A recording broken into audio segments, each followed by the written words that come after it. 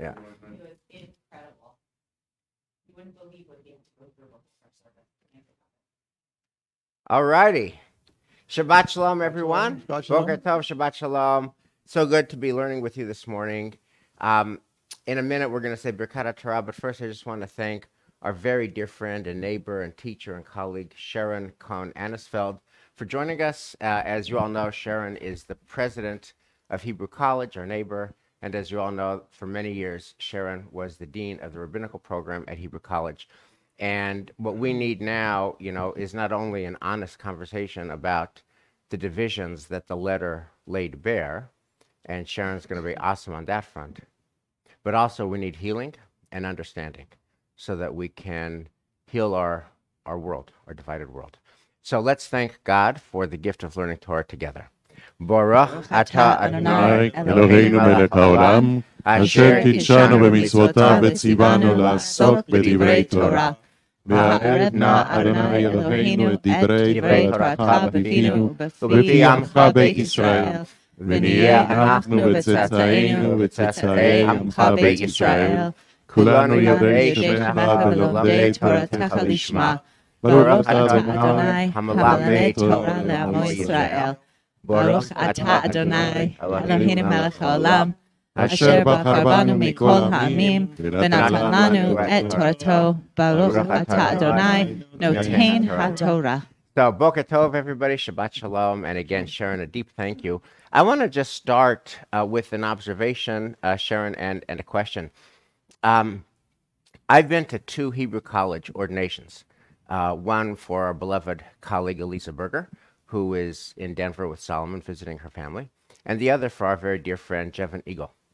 And I just want to start with this observation that what you do at the Hebrew College ordination is just truly a remarkable rabbinical feat. In 4 minutes, you talk to every rabbinical student who is graduating, who's getting ordained, and in 4 minutes, you talk very personally about each one in a way that lets them and all of us know that you really get them. You get their core humanity. You then bring in a text, a biblical text, a rabbinic text, a Hasidic text, a Midrashic text, some sacred text. You then make us laugh and you make us cry. You have a sense of humor and you move us, and that's in 4 minutes. And then you do it again and again. And just as a professional matter, my hat's off to you. I couldn't do that. I don't know how you do it. But here's the point. This is why I bring this up now. You clearly know your rabbinical students deeply and intimately. So here's our question I'd like to begin. Were you surprised by the letter, or were you expecting it? Did it confirm or disrupt your expectations? Could you just step back with us and tell us the story of the letter as you experienced it? Sure. Thank you so much. And first, Wes, I want to say a special thanks to you. I don't need to tell all of you what a special leadership you have here in this congregation, but I will just say that I think so. You're talking about my brachot and ordination, so I'll talk about what happened yesterday afternoon just for a second and say that I reached out to Wes to express my concern about what's going on and about his email. And the very first thing Wes did was, first of all, to immediately respond and say, call me. And then when I called him, the first thing he said was, where are you? Let's get together, panim el panim, face to face for a conversation. And Wes and Michelle both came and we sat and talked. And to me, that is right there the model of what we all need to be doing. We'll talk later about healing the divide, but I just want to say that and with belev malei todah, really heart full of thanks and kavod. So Thank you.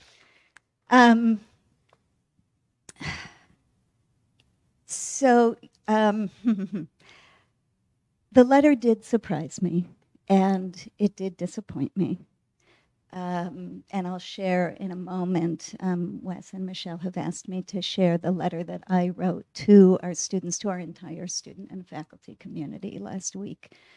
I will say my dominant emotion. I saw the letter the day after it came out. I didn't know anything about it before it came out. And I knew enough not to try to respond immediately, but to sit with my thoughts and feelings because I had a lot of them. And my dominant emotion, I have to say, as I was reflecting on it, was really deep, deep sorrow.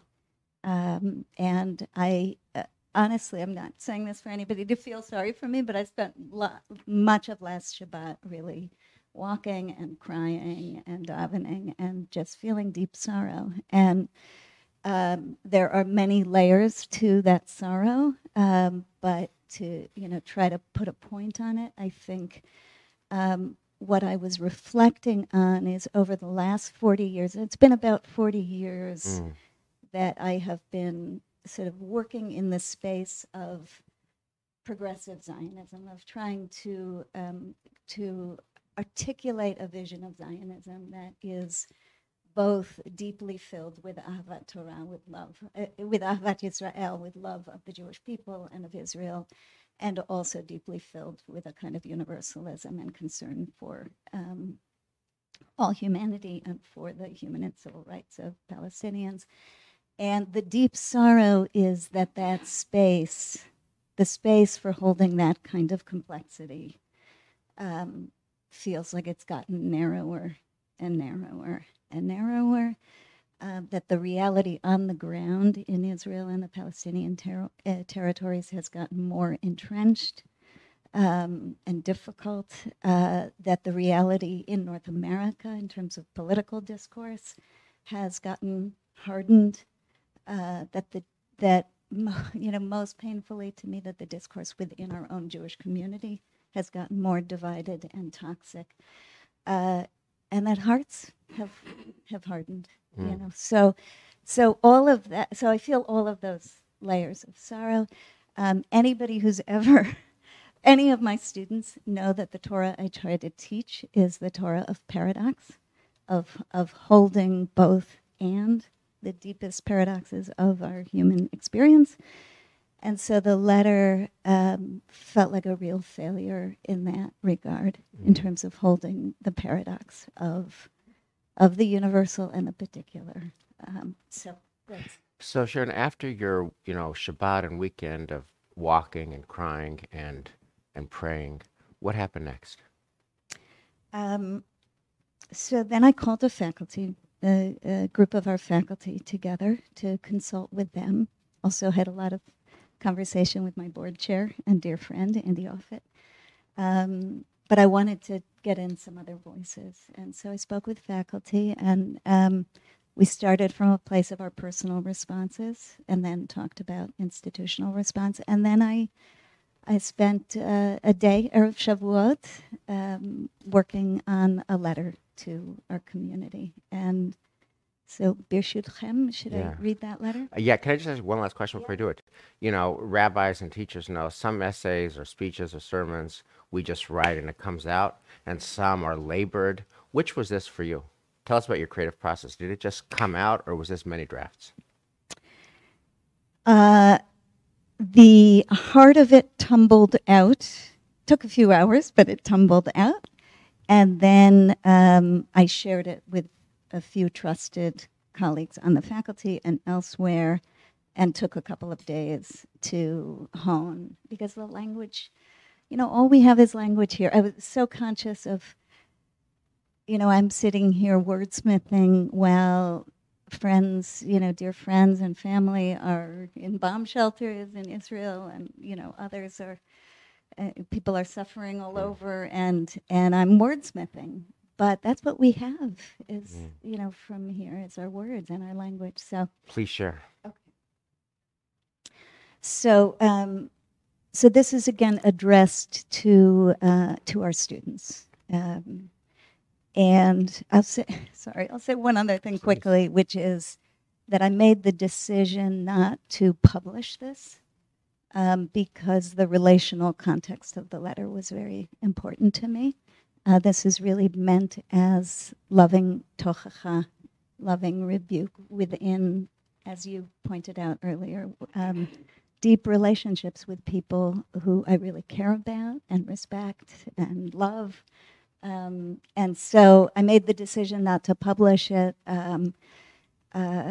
so that to honor that relational context. But I'm honored for the chance to share it here. Thank you so much. Okay, dear ones, I know that many of us, in fact, I hope all of us, feel deeply shaken by the events of the last 10 days throughout Israel and in Gaza. As we should. These are troubling and terrible times. And as worried as we are about what is happening in this moment, I suspect many of us are even more frightened about what the future will bring. We don't know, of course, but as I speak with dear friends, colleagues, and loved ones in Israel, I hear a new kind of fear about what will be, about how to step back from this precipice, about how to stitch together what has been torn apart, to create a future together for Jews and Arabs in this land that, however the borders are drawn, is inexorably home to both. Many of you signed onto a statement a few days ago that expressed solidarity with and concern for the innocent Palestinian victims of the most recent violence in Gaza and the unrelenting structural violence of the occupation over the last several decades. You did so with dozens of other rabbinical and cantorial students from seminaries across the denominational and non-denominational spectrum. This, importantly, is your right. More than that, many of us would say it is your responsibility to speak out when you feel a sense of urgent moral and spiritual concern. I, and I suspect all of your teachers, feel proud of your desire to teach a Torah of humanity, dignity, and empathy, even when doing so entails some personal and institutional risk. At the same time, I feel a sense of personal and institutional responsibility to share with you what felt painfully lacking in the statement, to which you lent not only your own names, but the name of Hebrew College. I feel compelled to do this both in my role as your teacher and fellow community member and in my role as president of the college, since your words reflect on and have repercussions for all of us. I want you to be cognizant of this reality and aware of the unintended consequences your statement may have. It is likely that the public nature of your statement will compel me to find ways to address this more publicly over the coming days. But for now, I want to address you as someone who teaches and learns Torah together with you, as someone who treasures this community, as someone who believes in what you have to offer to the Jewish people and to the world, and as someone whose heart is breaking. Since your letter was explicitly addressed to the heart, I will try to speak from the heart in the hope that dvarim sheyotzim min halev nichnasim el halev, in the hope that words that come from the heart will enter the heart. I heard in what you wrote a sincere attempt to choose your words thoughtfully, to ground yourselves in Torah, and to be both loving and brave. I heard a sense of anguish and urgency about the tragic toll of this conflict, disproportionately for Palestinian and human and civil rights, for Palestinian lives, a sense of anguish and urgency that I share. What I did not hear and was longing to hear was a deeper sense of Ahavat Yisrael and a deeper sense of anava, of humility. Both are qualities that feel essential to me in our sacred work as Jewish leaders. So let me try to say a few words about each. Ahavat Yisrael. This is such a tricky concept in our time, and one that has sadly been weaponized or at least overly politicized in many pockets of our Jewish world. For that reason, I hesitate to use it, but it is an important spiritual category to me and to us. So here's the beginning of an attempt to describe what it would have sounded like to me. It would have sounded like a willingness to speak with love and compassion in the first person plural, to grieve with your fellow Jews in the first person plural, to be afraid with your fellow Jews in the first person plural, and not only to be ashamed in the first person plural, though I am aware that shame too is a powerful expression of belonging. It would have sounded like a willingness to acknowledge that anti-Semitism is an ongoing reality, that there are those, sadly, in the Middle East and around the world who seek to harm, demean, or destroy us because we are Jews. It would have sounded like a willingness to affirm the dignity and sanctity of all human life, and at the same time hold a special place in your heart for the Jewish people you have dedicated your life to serving.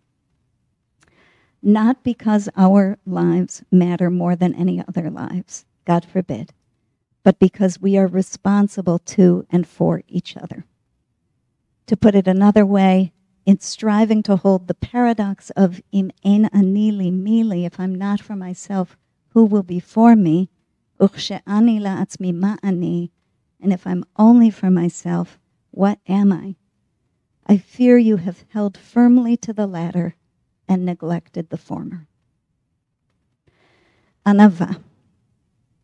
This too is a tricky one, and there are so many ways that the call for anava, for humility, can be used to silence courageous speech. And yet it is such an important quality, especially for those stepping into positions of leadership, that I want to try to address it. Here again is the start of an attempt to articulate what greater anava would have sounded like to me. It would have sounded like a humble recognition that things sometimes look simpler from a distance. It would have sounded like some acknowledgement that you are speaking from a place of relative safety and comfort. It would have sounded like some awareness of the fact that many good people who are dedicated to you, to your leadership, to your education, who are lending time and effort and money to support the college, will be deeply pained by your words. It would have sounded like some recognition of the people on whose shoulders you stand, the countless people within and beyond the Jewish community, both here and in Israel, who have been working for decades for human and civil rights of Palestinians, for an end to the occupation, for an equitable and sustainable peace, people who have shed many tears and whose hearts have been broken several times over again. I'll skip just a couple, that it's getting long. So I offer this with deep faith in our ability to continue to work together to hold the complexity of these conversations with respect, courage, humility, and love, and to hold each other's humanity in our aching hearts. I also offer this with the awareness that we are all struggling to rise to the responsibilities of spiritual and communal leadership in an enormously challenging and complex time. We need to have compassion for ourselves and for each other. Meanwhile, I want to leave you with an image that my dear friend and colleague, Rabbi Tamar Elad Applebaum, shared with me in our email exchange last Saturday night. Just before Shabbat, Tamar and several colleagues put out a call for a women's prayer gathering. Over 1,000 women, Arab and Jewish, gathered to pour out their broken hearts in a joint prayer for peace. May our prayers meet theirs, and may they rise up together. And may the Torah we received on this Shavuot help illumine a path forward through this wilderness and give us hope. With much love.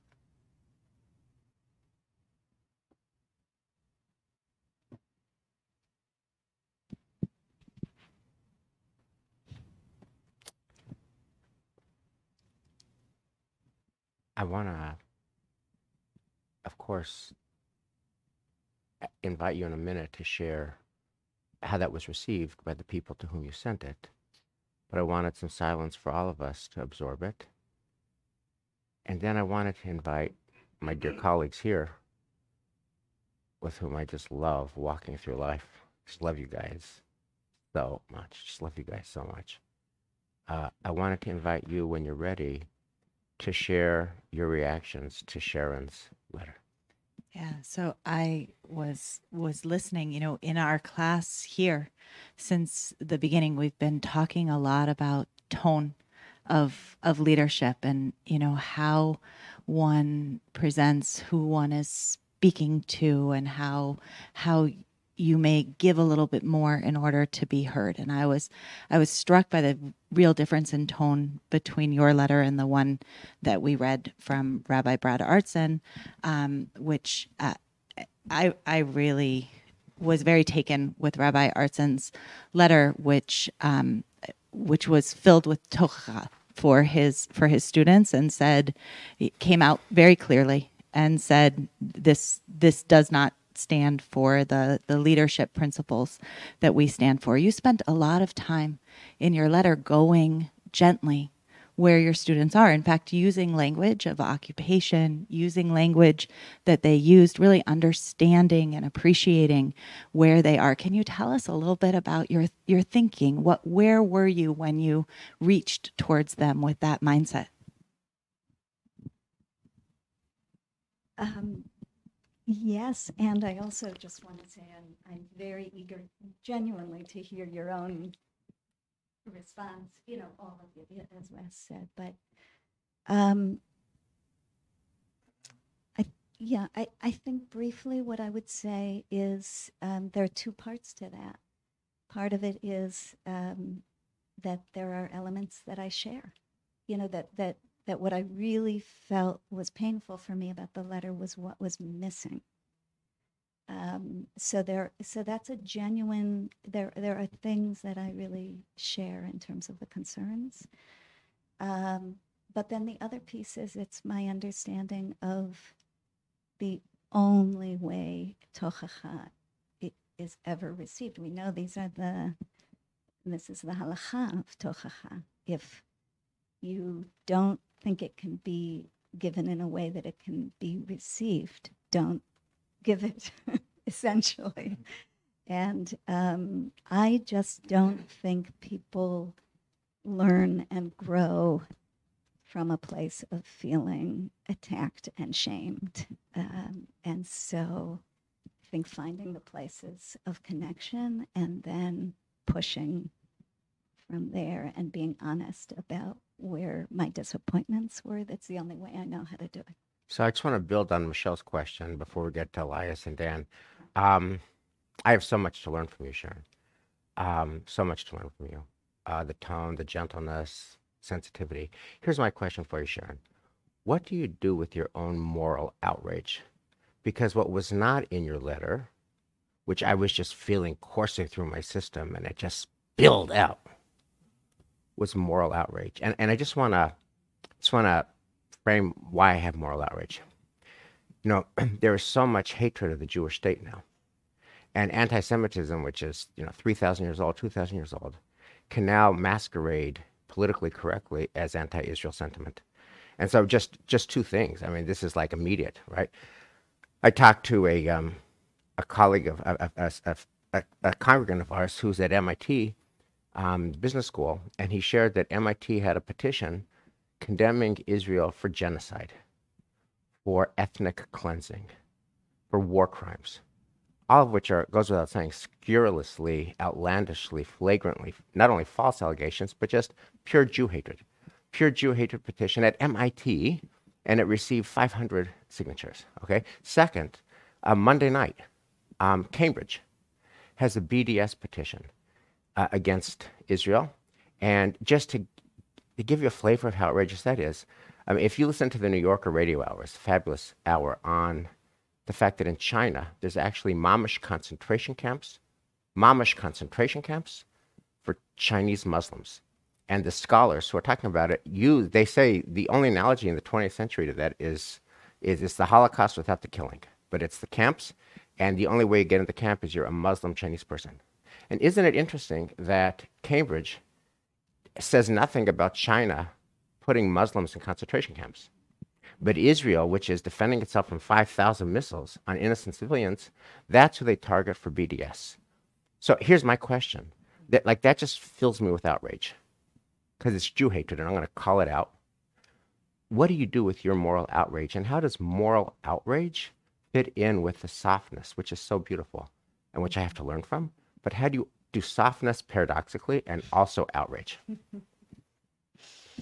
Yeah, maybe I need to learn from you. With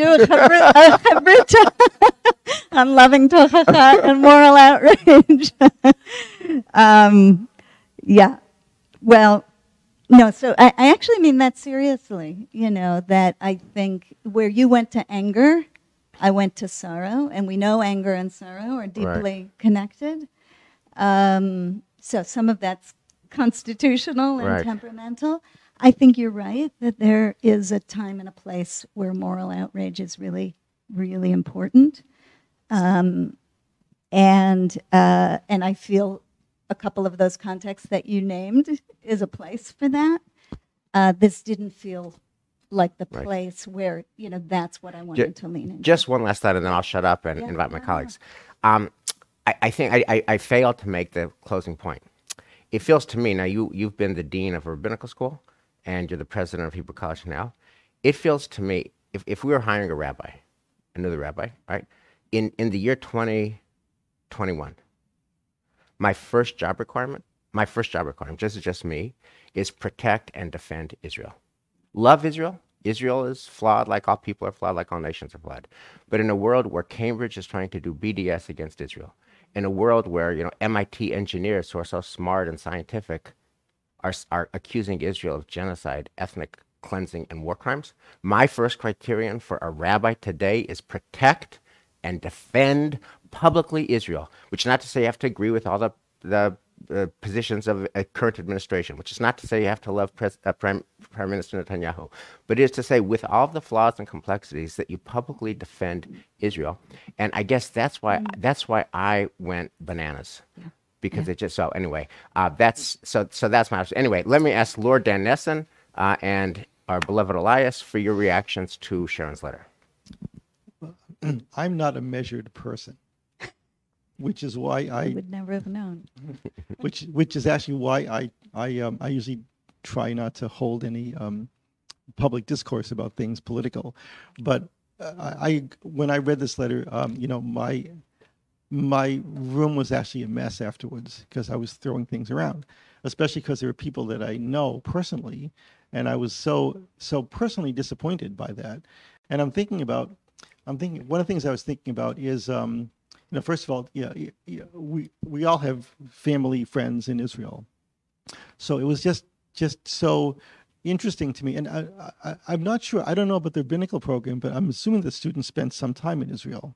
And a year, so therefore the lack was so intense for me, was the lack of comprehension of the horrors of having missiles shot at you. I remember back when the Scud missiles were flying, being on the regular telephone with my brother as he was he said, I got to go, we got to get to the shelter, got to get to the shelter. It happened 10 times in a week. I was trying to talk to him, see how he's doing. Every day I'm on WhatsApp with him, seeing what's going on in Jerusalem. It's just so it's just so difficult. And I'm thinking that one of the things that the rabbinical students, these are not, for the most part, kids. They should be old enough to understand the political ramifications of these kind of statements, that this actually does create a sense that the Jewish community is not cohesive, and that the Jewish community is in fact somewhat anti-Israel. And that it's painful. It's personally painful. So the terror and the pain, the lack of political comprehension of how these statements are going to be seen, not by the Jewish community, but the rest of the American community. Mm-hmm. Oh, look, all of these rabbis and cantors, they're with us, and it seems that there's a lot of with what's happening in this country, with Black Lives Matters, with Asian hate, all of this, I think brought to the forefront in the past 4 or 5 years by what's been happening with our political system. that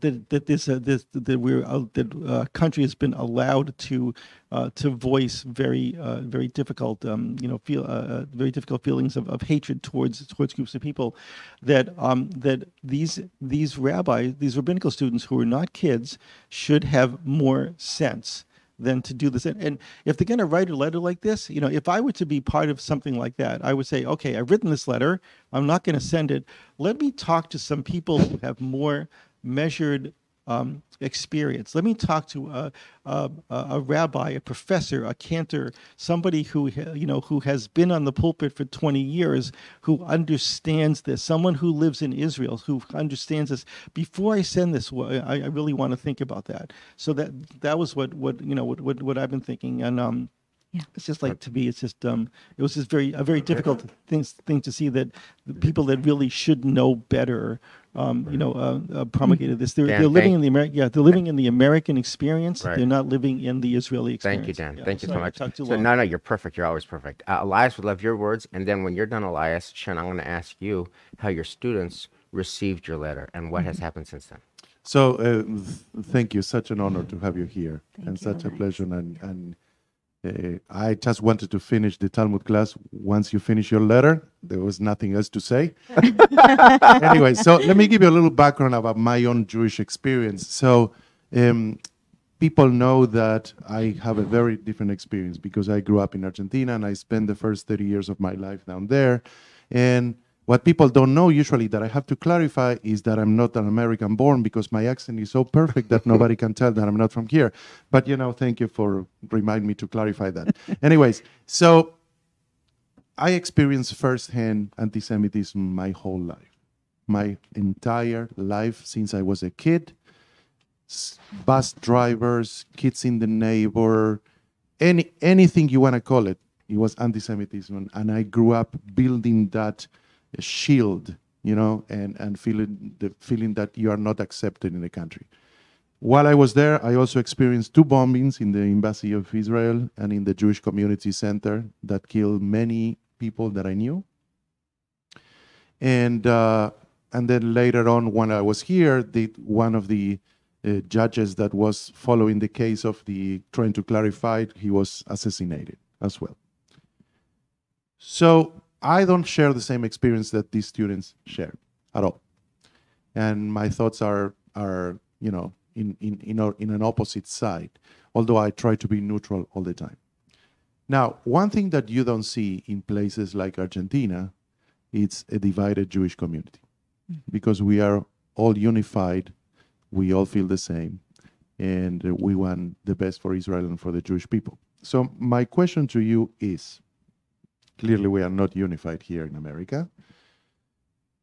Why do you think that these students purposely omitted all the things that the Israelis are suffering, and Hamas and whatever you want to call it? That, it's my first question. The second question is, it seems like, based on this letter, the reason Palestinians and Israelis are not at peace is because of Israeli occupation and this and that. And we all know, those who are, those of us who have a few more decades, that in the 90s, Rabin was, from the Labor Party, Ehud Barak from the Labor Party.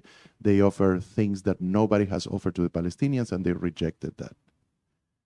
So can you talk a little bit more about why they purposely omit that? Is it because they don't see it, they don't feel it, or it's not their place to criticize what other people are doing and only criticize ourselves? Do you want me to Please, respond? by all Yeah. means.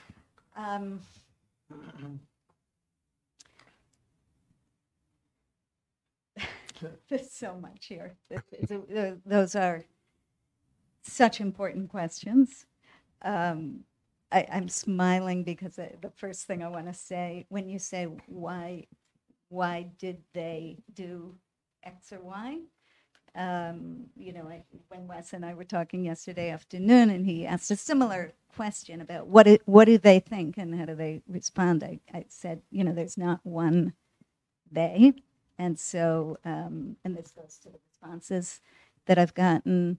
I think there are many different reasons that people signed the statement. There are some who regret signing it. There's some who don't regret. So I don't think there's one answer to the question, but I think that my sense is that a big part of why they left that out was a desire to say, in this moment, we want to put the emphasis without caveats on our concern for the suffering of Palestinians. Again, I think that was a deep mistake and a deep problem, but that's what I think. You know, sort of it's in dialogue with the other side, right? I the day before, I put out a statement in which I expressed a lot of concern for Israel and Jewish Israelis under attack, as well as concern, you know, and then mentioned Palestinian lives. And of course, I got hate mail because I mentioned at all, bichlal, you know, Palestinian lives. So we've created this dynamic where one extreme pushes the other side into their and that's the dynamic that I'm trying to figure out. How do we help each other get out of this dynamic? And it's not just in the Jewish community, right? We don't have a cohesive Jewish community here. We don't have a cohesive Jewish community in Israel. And you know, so our students spend a year in Israel. We have a program I'm so proud of that we call Balei Vav, which is focused on bringing our students deeply into relationship with Israelis while they are in Israel for the year, with Israeli individuals, teachers, peers, communities, organizations. But of course, when you say, you know, the primary responsibility is to protect and defend Israel, I would say there are a couple of others I would put right up there. But, you know, because it's not cohesive, there's also a question of which Israel and which Israeli voices. And so the students come back from a year in Israel and they've heard, you know, there's much more room for debate there, as there should be, I guess, you know, but they've heard lots of different Israeli voices. So they're feeling some loyalty also to people in Israel who are expressing criticism. I think there was a deep lack of appreciation for the full context of what it means to put out a letter like this in a publication. You know, they wrote the letter. Here's an example of, I hate to use the word naive, but I turned 60 this year, so maybe I'm allowed to, you know. The title that they chose for their letter was A Letter to the Heart of the American Jewish Community. The Forward, when it published their letter, got rid of that and put the headline, Rabbinic and Cantorial Students Express Solidarity with Palestinians, you know. And some of them wrote to me and said, that's not the letter I signed. I signed a letter to the heart of the American Jew. But so what was the response? Tell us what the response is. So you write this gorgeous letter. What do they say? And how do they communicate, and where does that stand? So it's been, I have to say, very, very powerful to receive the response. I have from students dozens and dozens of responses, from faculty, board members, donors, community, you know, hundreds. I feel like there's probably a book sitting in my inbox. The responses, for the most part, there are a couple who haven't written yet, you know, and I'm not sure what's going on there. I would say it breaks down into 4 categories, roughly. One category is people who express deep appreciation for what I wrote and deep regret about having signed the letter. A second category is people who expressed deep appreciation for what I wrote, the content. I'm not talking about me, right. But, you know, the content, and not regret, but ambivalence, you know, and sort of, I hear you, and this is why I think I would still do it again. There are those who wrote and said, can we, like you did, can we talk? Panim el panim, you know, can we have a face-to-face conversation? I, of course, said I would do that with anybody and everybody who wants. And then there's a tiny, tiny category that haven't responded yet, and I don't know what they're thinking. So I think it runs the full gamut, and the responses have, again, this is what gives me a little bit of hope alongside, some of the hate mail I've received. The responses felt honest, searching, introspective, self-reflective, and this is a long haul. This is a lifetime. I mean, I've been having these conversations for 40 years. And so I'm very aware that this is a particular moment in time. Yeah. Yeah. Okay, I want to talk about, double click on this moment in time, and I want to put the Jewish conversation, as we discussed yesterday, in the broader context of our American conversation. It is tragic and true that our country is just broken at the core, just completely broken at the core.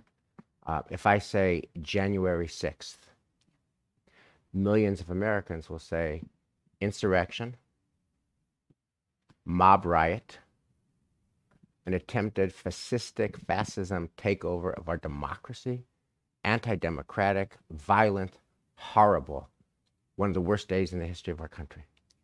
Confederate flags closer to the Capitol on January 6, 2021 than it was from 1861 to 1865. Just horrific day. If you ask millions of other Americans, they'll say January 6th equals 1776. January 6th is patriotism. January 6th is restoring the proper victor of the election. And that's just so broken at the core that, and this is anyone who reads the paper knows this. I mean, Congress can't even decide whether, to investigate, because it's just January 6th, because it's just there's two different countries in our country at least, and they can't connect. Yeah. Okay. Here's my question. How do we heal our divide within the Jewish community? Yeah. So that doesn't happen to the Jewish people?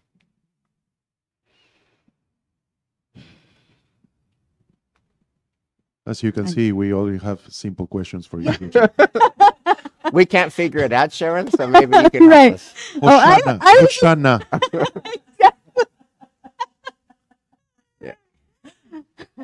Well, our friend Rav Claudia Kramen, who I was davening with her on Shavuot morning, she gave a beautiful vort at the moment in the Hallel that we move from Zeh Yom Aseh Adonai Nagila v'nismacha bo, like let's just give thanks and rejoice in this day and this moment. And then she said, and then we go from there in an instant to Ana Adonai Hoshiana. God help us. We're in such trouble. Both. Anyway, Wes, I mean, this is the thing that keeps me up. And there are a few things that keep me up at night, honestly, but this is the Healing thing. the divide. Yeah, Healing the divide. So, and you're right that the divide within the Jewish community is just it's a microcosm, it's a recapitulation of this larger divide in the country, human divides. So I'm assuming you'll share the answer to that at the end of the session. Here's all I can, here are the three things I would say about it, and I am not a politician, I am a rabbi, I'm not a political pundit, and I have no idea how this country is going to move forward and heal those divides. What I will say about the divides within the Jewish community, which you and I both know are, let's be real, it's not just communal, institutional divide. These are divides within families. And I would say these are divides within ourselves. For many of us, these are divides within ourselves. So I would say three things. Sort of principles I carry with me about healing divides. Number one, not only is there not one they, every time you hear yourself saying they, just stop and break it down. Not only that, but every human being is more than one thing. And so, and this is a really important principle to me. It's connected to the way that I understand Tselem Elohim, every human being created in the image of God, which is, we know that a form of idolatry is mistaking a part of God for all of God. So I think it is also a form of idolatry when we mistake a part of a person for the whole of that person created and we do it all the time, right? We see someone, we see their race, we think that's all of who they are. We see their illness, we think that's all of who they are. We see whatever it is. So here too, insisting on seeing that people are more than one thing and not reducing them to one thing or one thing they've said, that feels really important principle. The second important principle to me is you don't teach people to humanize other people by dehumanizing them. So how we're teaching what we're teaching, we all know this, but how we're teaching and what we're modeling is as important. It is the substance also of what we're teaching. Yeah, go ahead. Are you given those three categories? Are you hopeful? Oh, two. Sorry. I have a So third so that's Rich, very please, important, and please, it goes. Please, This is like deeply, please. from my child. The third is stay in relationship. Stay. This is, I could do a rant against cancel culture, which is the opposite of that. But I could also talk about it again within our own community, within our own families. Anytime now it doesn't mean, sometimes we have to take a break from a conversation, but don't walk away from the relationships that are most important to us. And to me, that's relationship with the Jewish community. So let me see if I got this. Yeah. The three principles. Principle one is people contain multitudes. People Yep. are multitudes. Yep. And to appreciate the complexity and the layers of any human being. Yeah.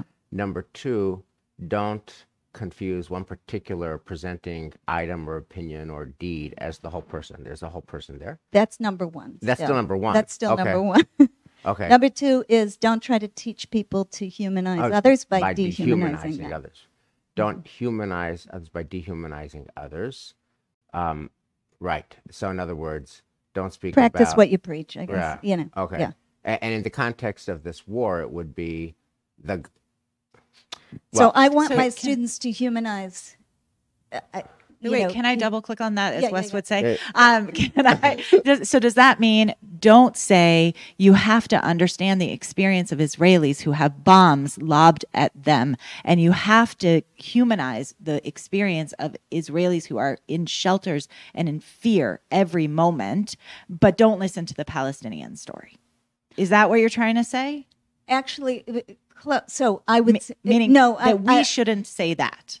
What I would say is I wouldn't say to my students, you have to humanize those Israeli Jews, your brothers and sisters who are sitting in shelters, and in the process dehumanize my students who I'm talking to. I'm not even talking right now about that. So I'm saying in how that's why the tone matters so Meaning- much to me. So how It do was you important get- to you to see important to me that to they didn't want to humanize the Israelis. That was the tone we were talking about before. It was important to me to humanize my students as I'm trying to teach them about humanizing Israeli suffering. So Meaning to validate that they were authentic, whole, valid Yeah, to do human part beings one, to recognize in their them. own The wholeness, multitudes. even The though you multitudes. Containing disagree multitudes. with them. Right. right. And then part three. And then Can number I- three is stay in relationship. Stay in relationship. I want to walk you down the slippery slope for a second, because I'm I know. I know. phase Very one. challenging. People contain multitudes. Who could argue with that? Number three. Well, except we've all, myself Right. included, fail on that constantly. Okay, people contain Yeah. multitudes. Okay, number three. Stay in Stay in- relationship. Love that. Who could argue with that? The second point I'm struggling with. Number two I is come hard. to you and I say to you, you know what, Sharon, I don't like black people for good reason. I mean, I was mugged by black people. I grew up in a neighborhood where there's a lot of tension with black people. I don't like black people. By the way, I've had congregants at Temple Emmanuel tell me this. I grew up, I had a tough neighborhood, I was mugged by black people, but I want to be a rabbi. Are you going to admit me to your school? No. No. Well, so if that's the No, case. no, but wait, we're talking about something else. No, I'm no, happy but to you're, have that I know this. I'm presenting you with a particular obnoxious, horrible, repulsive, salient thing. Yeah. And are you dehumanizing me if you let that horrible, obnoxious, salient thing define my whole totality? So, first of all, saying I'm not going to admit you to rabbinical school doesn't mean that I'm denying your whole humanity. I could, there's a lot more I could do in that conversation Right. that could humanize you. And I could still humanize you and reject you, you know. But, I mean, it's, you know, there are many good human beings who are not in rabbinical schools. Right. But your question to me was, how do we heal the divide? Right. So those are my 3 responses to healing the divide. Okay. Now you're asking a different question: is how do we heal the divide and still stand on firm moral ground, right? And I think that's what we're all wrestling with, is how do we not be wishy-washy and at the same time hold complexity, you know? So we're going to close because we're out of time now, but here's an offer that, you know, Michelle and I talked about yesterday. You know, the Mishnah says, don't try to appease somebody in the moment of their anger or comfort them when their dead lies before them. And emotions are high and raw now. But in the fullness of time, when there's been some healing, you know, Michelle and I, and I'm sure Elisa as well, would love to, and Dan, Elias, you know, the whole clergy team here, would love to go to Hebrew College and be in dialogue with the students. You know, Dan made the point about, you know, talking to people who have been in the field for 20 years. Yeah. We've all been in the field for 20 years. And we would love the opportunity to be in dialogue, to listen and to see, and to have them listen and see. And we're just you are invited. Right. Officially here. We are in deep gratitude to you, Sharon. I just want to say thank you, and I have so much to learn from you. And we need your spirit to heal our people and to heal our land. So, Sharon, thank you so much, and Shabbat Shalom. Thank you so much. Thank you. Really, thank you. Shabbat Shalom. Shabbat Shalom, everyone. Shabbat Shalom.